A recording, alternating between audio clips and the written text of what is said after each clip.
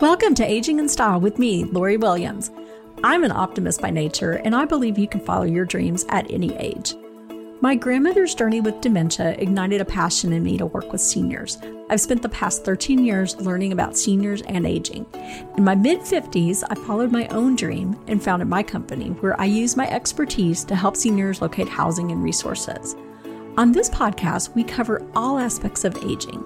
Join us each week to meet senior living experts and inspirational seniors who are following their dreams. The fact is, we're all aging, so why not do it in style?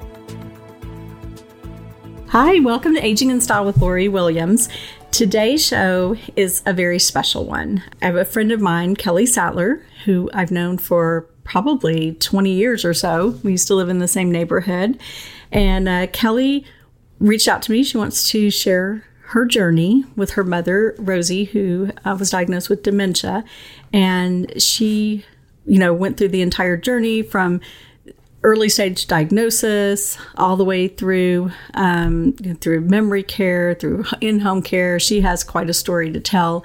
And Kelly just feels like, it's a great way to share her experience as a daughter and help someone else. And I totally agree.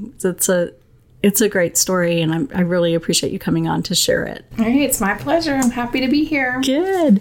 Well, we'll just get started on when did you notice something was up? She had sudden open heart surgery, and she recovered super easy because she exercised every day, and so that helped the recovery.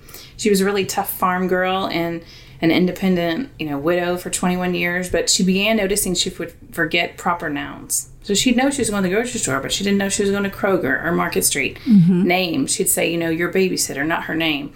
So she mentioned to her doctor, and her doctor had her take a formal memory evaluation. She drove herself to downtown Dallas. This was 1 year post the open heart surgery. And the doctor called me, and he said, I can't believe you had her drive to downtown Dallas all by herself, because sooner than later, she will need help with finances, driving, and medications, and I don't recommend you ever letting her drive to Dallas by herself again. Wow. So, had you noticed anything? Just aging a little bit, but nothing huge. Yeah.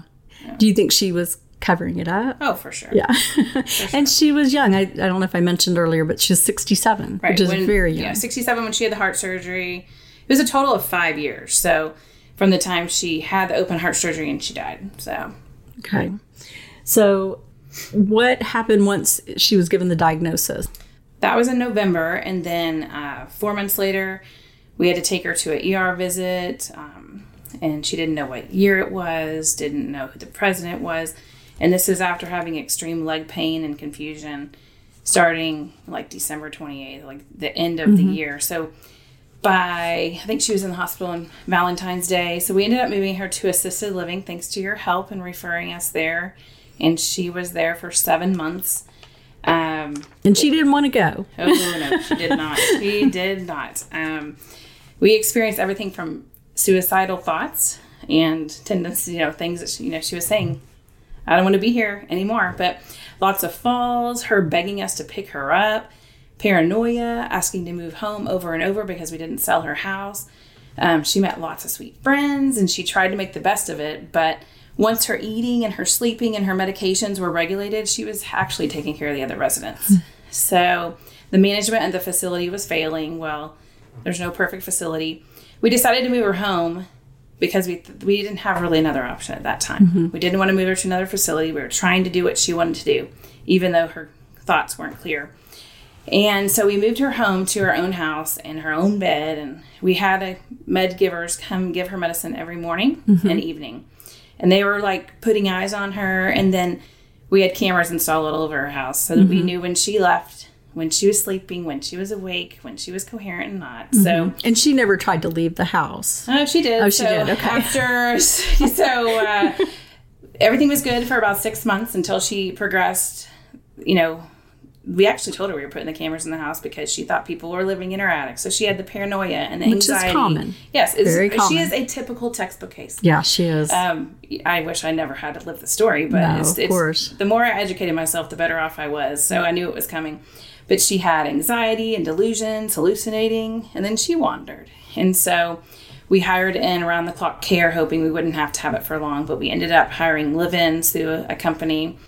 And then it was time for memory care. We had tried a geriatric psychologist. We had talked to the Alzheimer's Association about keeping her super busy during the day. Anything from folding napkins to sorting spoons and forks to just trying to keep her brain busy, because a person sitting at their house with a caregiver on a TV is not very, life-giving, I guess you'd call it. Not. So we tried a lot of different things, but the sundowners was our biggest problem. She would just hold her hands up in the air and say, Jesus, take me please now. I want no more confusion. So she kind of, she knew she was confused. So she had those moments where she was lucid. Oh, yeah. And that happened? She did, but they weren't too often. Okay. And sometimes we didn't know when the lucidity was there or not. And a tip that I have is the whole, what you read about therapeutic fibbing.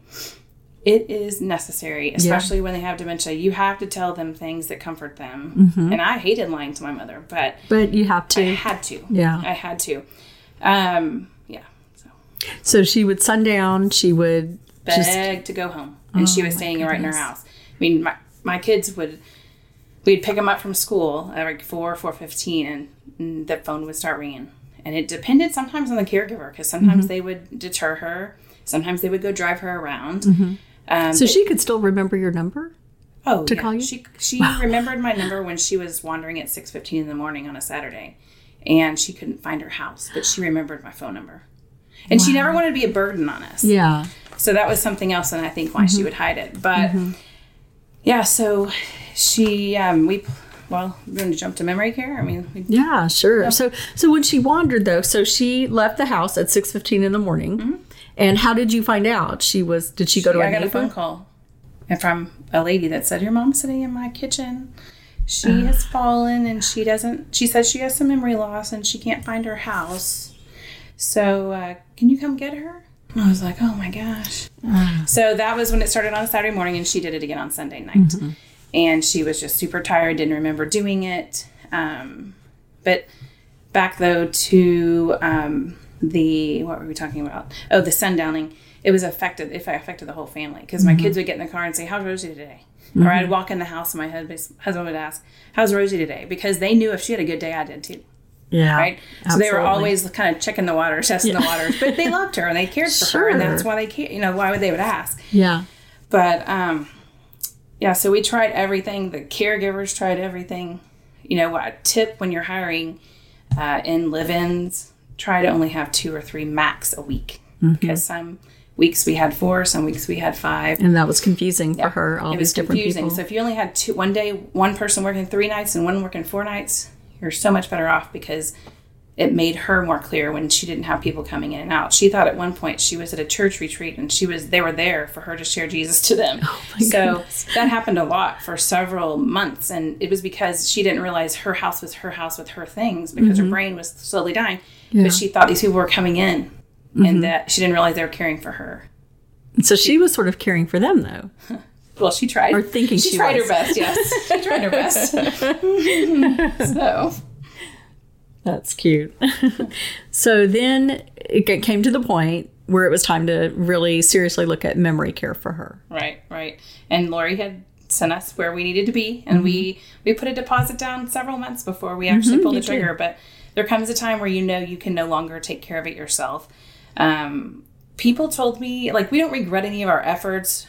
It's been pointed out at the beginning that I was trying to fix her. Well, I never thought I was trying to fix her. I was trying to be a loving daughter, but I was putting everything aside for her. And I was trying to make her happy. And there's no way to make a dementia patient happy, because they're going to go through all these, paranoia, anxiety. They're going to have all these fears because they're so scared inside, because they don't realize what's going on and why they're feeling different. But I was just trying to comfort her, but it was a full-time job. And I couldn't do that and be a good wife and be a good employee at my job and be good with my kids. I mean, some weeks were better than others, and some caregivers were better than others.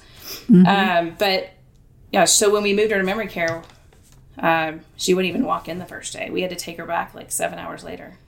Because she knew where she was going? She walked back there, and she said, I'm not staying here. And because, she didn't look like a typical dementia patient. She was a young, spunky, walking, talking. They called her a walker and a talker. Yeah. And, but there was just, that sundowner's time came and she was like a different person. So we took her there and she didn't want to go. So we had to take her back at like 4:00 right before dinner. My brother and I took her and walked her in the back door, so the front door, and had to leave her there and not go visit for 2 weeks. So she had to separate from us and we had to separate from her. I bet that was hard. Very hard. Yeah, I can imagine. And so then she, you move into a memory care, and that is pretty typical that they want you to stay away for a little bit and give her a chance to sort of adapt and get used to her environment. So then you go back after 2 weeks. This is what she says. It's so sweet. She said, Kelly, sometimes I just need my Kelly because you knew what I needed before I could even ask. Wow. And that's one of the biggest compliments she ever gave me, because I knew how much she appreciated me. Yeah, she knew. Even though she had this, awful disease, she knew. And she didn't want to be dependent on us because she had always been so independent as a widow. But like the day before she moved to memory care, it was like 8:00 in the morning, and she calls and she begs me and the caregiver to take her home. So I drop my kids to school. I go over there and pick her up, drive around. She sees the grocery store. She sees her neighbor's house, but she still wants to go home. And she sat in my entryway in my house, and she said, like, she kept on pacing, and I was like, Mom, what's wrong? And she goes, I feel like a lost puppy and I don't know where to go. Oh, I remember you telling me that. She said, yeah. I never thought at that point that she could verbalize, I'm scared. Yeah. I don't know where I'm supposed to be. Because at one point she didn't even recognize my house. Yeah. Or my dog, my dogs and things like that. So 4 months later, she wasn't walking or talking. Because it just advanced that quickly. So she was scared. She was confused.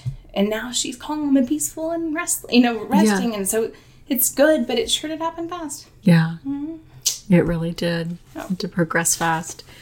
Through all this, and I know, you mentioned a little bit, touched on it. What effect did it have on your family, on your husband and your kids? And I know you mentioned that they would check and make sure what kind of day Rosie was having to see how you were doing. It was an impossible balancing act. Yeah. It made life tense and stressful, and most days were affected by her and caring for her, but it was out of love that we cared for her. Yeah. The positive was we got to spend more time with her. She helped raise our kids, so we helped her to the very end. Yeah.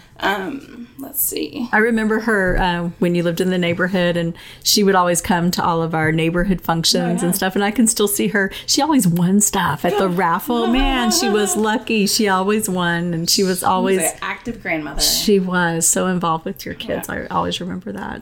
It taught us a lot of patience in my kids. When they're ugly and they're talking and making no sense, I had to finally really realize it. And people had told me, especially my brother, it is not her talking like this. It is the disease talking, but the words still hurt. Sure.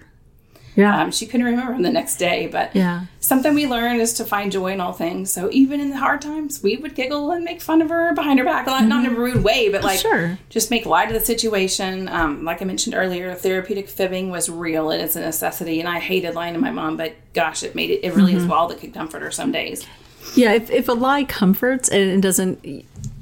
My husband's mother had a brain tumor, and it ended up she had dementia, and she was young. She was 63. Oh, wow. And her, in the midst of this, of her brain tumor, Mark and I weren't even married yet. We were young.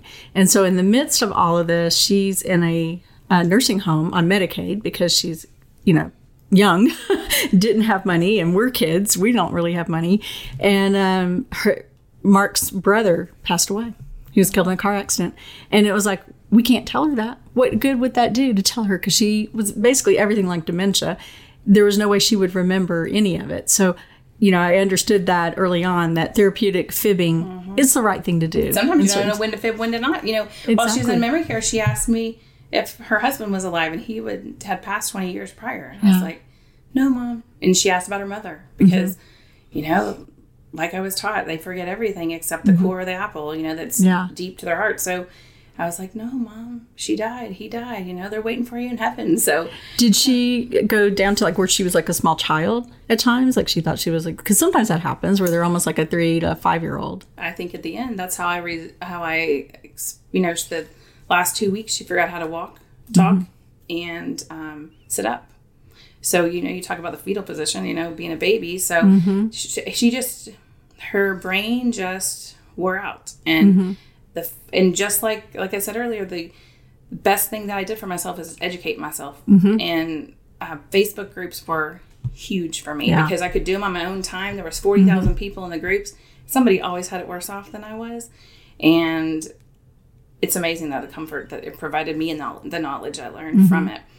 And you actually told me about some of these Facebook groups because I hadn't, searched as a daughter because thankfully, my mom does not have dementia, so I hadn't searched for that. But, we always say, go to a support group, go to a support group. Well, you know what? It's hard when you are the perfect sandwich generation. You're a mom, you are taking care of your mom, you're taking care of your kids, and you're working. So when would you have time to go to... I did it a couple of times. I went on a few Friday mornings, and it was not convenient, and it was all spouses. And they were all super elderly. There was no daughters taking care of their So it's good to know. Yeah, there's lots of different avenues out there for sure. Yeah. So the question back was, you said, what did we learn, though? I think what I would say to other people is that we're not alone.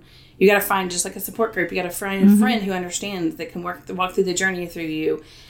Some of my favorite people I ever met were in the parking lots at assisted living and memory care. Wow. Because they were experiencing the same thing as you. And you started talking to them after they went and visited their parents, and they felt the same way you did. And, when you're trying to find a facility, I didn't have to search too far because you were right there with us the whole way. But both for memory and assisted living, but asking another family what they think about the facility or two. Because they're experiencing it. Don't get out of your car till you see somebody going in, and then you say, hey, how long has your parent lived here? That right there was an eye-opener at multiple places. Just to see how their experience was. And then something interesting that I learned, and I asked my kids this before, because I knew I was coming to do this today. I said, what did you learn through this? Because I have one child that wants to be a nurse now, because he's learned he's really good at caregiving. Like, he has the knack, he has the heart, he has the patience. And he thinks he could get paid to love on those people. Like, he thinks that's just great. That's awesome. But he said, if I had to tell my friend what dementia was like, I would tell them, don't expect them to get better. And I said, why? And he goes, I always thought she was going to get better, but she only got worse. So I never knew that he was disappointed for months until after, like, probably about 6-8 weeks after she passed. He was like, I just kept on thinking she would get better, and she never did, and it was so disappointing to me. Yeah. So I don't know if I gave him a false sense of, reality, but... Or just as a kid, you just think, she's going to get better. Exactly. Yeah. Let's see. Other things that I learned was, do not take anything, a single thing that's valuable to a memory care or assisted living. It's just, we didn't lose anything big, but people take things out of people's rooms. She left things at the dinner table. We lost her glasses. We lost a couple pieces of jewelry that she really wanted to have that I wish I had now. Like other residents in the memory care, maybe? You never know. It could be an employee. You just never know. And it was not something we couldn't live without. But it was disappointing that her glasses were gone really quick and never found. And just little stuff like that. I just look back, and that's the best advice. Do not take anything valuable because you never know whose room it's going to end up in or whatever. And so maybe just take pictures and things to make it homey for her. Yeah, pictures. Just don't take things that are not replaceable. And then we were told that, but you only follow directions so much because you want it to feel like home for them. And then another tip that I have is invest in a camera. The facility she was in for memory care was amazing, and we can't say enough good things about it. Lori knew exactly where to send us. But I think only 4 out of the 33 rooms had electronically monitored devices, so meaning a camera. And it gave us a sense of mind. Now, it does cause you to have some PTSD afterwards because you're used to seeing them and you see some things you wish you'd never seen. But this sense of security that it gave us was good, but again, hard to live through. Just in what way do you mean? And just to watch her, watching her digress, see her crying or frustrated or trying to do something, put on her clothes by herself and she needed assistance. So Let's see, other advice. You'll meet amazing people through the whole journey, and those are the people you cling to. I mean, those are people like neighbors and friends. They'll do anything you ask them to because they want to help you help her. My mom didn't look as progressed, like I said, as other patients. But she was much younger. Super quickly. So that's why I thought she'd be one of those patients that would live forever with dementia and just be there, the tough ones at the end, just sitting there. And she really wasn't for very long. Well, and that's because they say the younger you get it, the quicker it progresses. Had you ever heard that? Well, I'd read, and she had vascular dementia, and I read just the other day that the typical expectancy of vascular dementia is 5 years. And she had it like 4.5, 5 years. But you can have Alzheimer's up to 20 years. Yep. I don't know if I could handle that. Taking over 20 years. No. Advice I'd give somebody along the journey is when your family and friends ask you, how's your mom?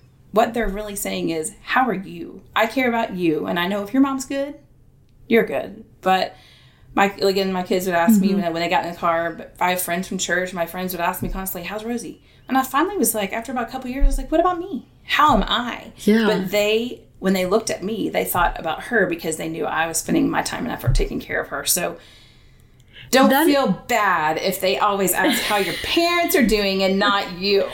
I like that you just said that because that is true. Because I know I would ask you all the time, how's your mom doing? And I really was asking how you're doing. Right. I never thought about it, but you're right. It's just one of those things I learned, and I don't know if I would do anything different when you're just asking out of love. Yeah. That's truly what you're doing.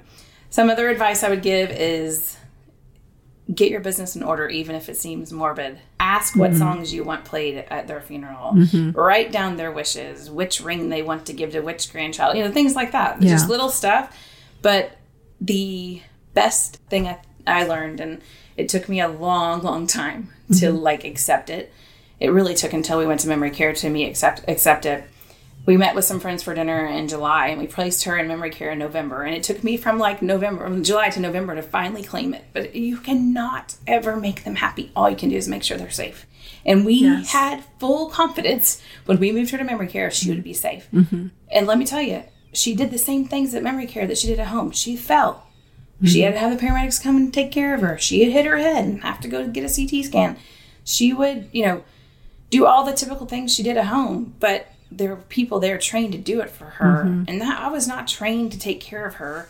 And you had your family to take care of also, your kids and your husband, and you couldn't be there all the time. And some days I look back and think, how in the world did we do this? But we did. And you did. I don't know if we're happier, relieved, adjusting. It's been 105 days since she passed. I counted it up last night. I thought, it feels like forever. But don't study the disease, learn it, expect it to happen, talk to your friends about it. They all get tired of listening about it, but they went through the whole journey with me. And take the pictures, visit them. One day you won't be able to. Take the pictures, take the, I remember the last pedicure I went, the last time I FaceTimed her, I have pictures of that. Yeah. And pictures with your kids. Yes. I mean, so what? She had dementia. There's your kids. She just shriveled up. She went from 145 pounds to 80 pounds at the end. And so if you look at the pictures, you see the progression. You're like, dang, she was really sick. Yeah. You can't see it sometimes when you're going through it. When you're in the midst of it. I have a picture of her purple face from having a goose egg on her face. And I'm like, dang, I miss her, but she's so sick. Yeah. She was. So, there was something else that was really important I wanted to say.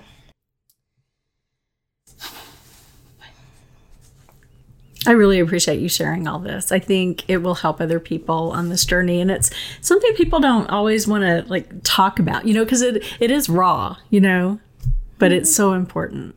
I mean, eat the cupcake. Buy her a new outfit if she didn't even know it's hers. Yeah. I bought her an outfit before we went for Christmas, and I'm so glad she had it. Yeah. Cry with them. Read them. I mean, some of the best things I did was go read her Bible to her because she couldn't read. Her vision went with the disease too, which is very common. Yeah. We would go sing hymns together, and we would send pizza to the entire staff on New Year's Eve. those things that cost $50, $60, they mean so much because you did everything to the end. Yeah. I remember she went with the memory care at Christmas. Sure. There's a church in Fort Worth that was doing a special, it's dementia friendly, and they had a dementia friendly Christmas service, and she was one that got to go. She was one that got to go, and it was one of her, I think she hadn't been out in 4 weeks, so we placed her in November, and she went just about 4 weeks later. Yeah. And the bus ride was long, but she remembered it the day after. Then that was important to her to go to church, and she didn't realize it wasn't all the way Christmas. Yeah. And cold outside, but so some of the other things we did was we paid for her live-ins to have pedicures with her, or we ordered the fried chicken even though it had fat in it. Yeah, who cares, right? We'd go, and sometimes we would buy her makeup and they'd put it on her and make her feel pretty, because that's sometimes all they had to do in a day. And tell them you love them, take the trip, know that it might just be your last. You just never know, and you don't want to have any regrets. Yeah. So. Well, I think all those are... That's awesome, Kelly. Well, again, my storm I went through is somebody else's one day. And I think that the more that you can learn, this is not going to go away. It's only going to become more prevalent because the medicines people are on keep them alive longer physically, but not mentally. So you're going to see this, I think, go, don't you think? I mean, you're a senior specialist. Yes. I mean, we do see more and more of it. And, back when my grandparents or my grandmother had dementia, but I think of my grandparents who died in the early 80s. And, at that time, I don't think they had dementia. They were forgetful, but I remember the family would say senile. They're a little senile. And you just kind of had that in your mind that, just as you get old, you're senile. Yeah. But no, it's a whole different game now, and who knows, there's so much research going on. Is it, I mean, clearly it's got to be something in the environment, something. It has to be. My kids joke around all the time, Mom, you have dementia. I'm like, don't say that. That's so mean. You don't understand. That hurts my heart. It really does, because my daughter will say that every now and then too. You forgot that. And it does kind of strike a little fear when you've had a family member have it. It does put a little fear in your heart. Like, I don't want to have that, So, she died during COVID. So it was a gift that God gave us, because she was put on hospice because of extreme weight loss in mid-March and died in end of April. But we put her on hospice 3 days before they allowed no one else to come visit. Oh, wow. Right? So we had 6 weeks of not visiting her except on FaceTime. And they would send us videos, and I can still watch them today. It's so neat to hear her voice and stuff. But that time allowed us to let go. Yeah. And it was a huge, huge COVID blessing. And right when they said it was time to call in, the forces for end of life, they brought in the most amazing hospice people. I don't know how they do their job, but they allowed us to come in. And we sat there, and I died holding my hand. So it was like God preparing us to go from busy taking care of her to slowly letting go. Yeah. So the progression has been amazing. Yeah. And I'm glad that even through COVID, you were able to be with her, because a lot of people, especially during that time, March, April timeframe, they weren't able to be with their family members. So and in the moment she was put on end of life, I could come and go as much as I pleased, 24 hours a day, but I could only go to her room, only 2 people at a time. And it was just a blessing to be able to be with her at the end. Yeah. So she never forgot me. That's pretty interesting. And I'm not sure if everybody would agree with that, but I could just tell when I talked to her before they put her on end of life, she knew who I was. She did. And that's a huge gift. Yeah, that is. It really is. Because I think that's a really hard thing that people really struggle with when their parents forget who they are. And I've talked to so many families over the past 13 years that has happened, where it's common to forget the names of the grandkids and that sort of thing, but to forget the child is very, it's a disease, but it still would hurt your heart. I just can't imagine. So I can't imagine having that feeling, and I'm thankful I didn't, but me too. It was such a privilege to take care of her. Yeah. Yeah. And you honored her well. I have no regrets. Yeah. You did a great job.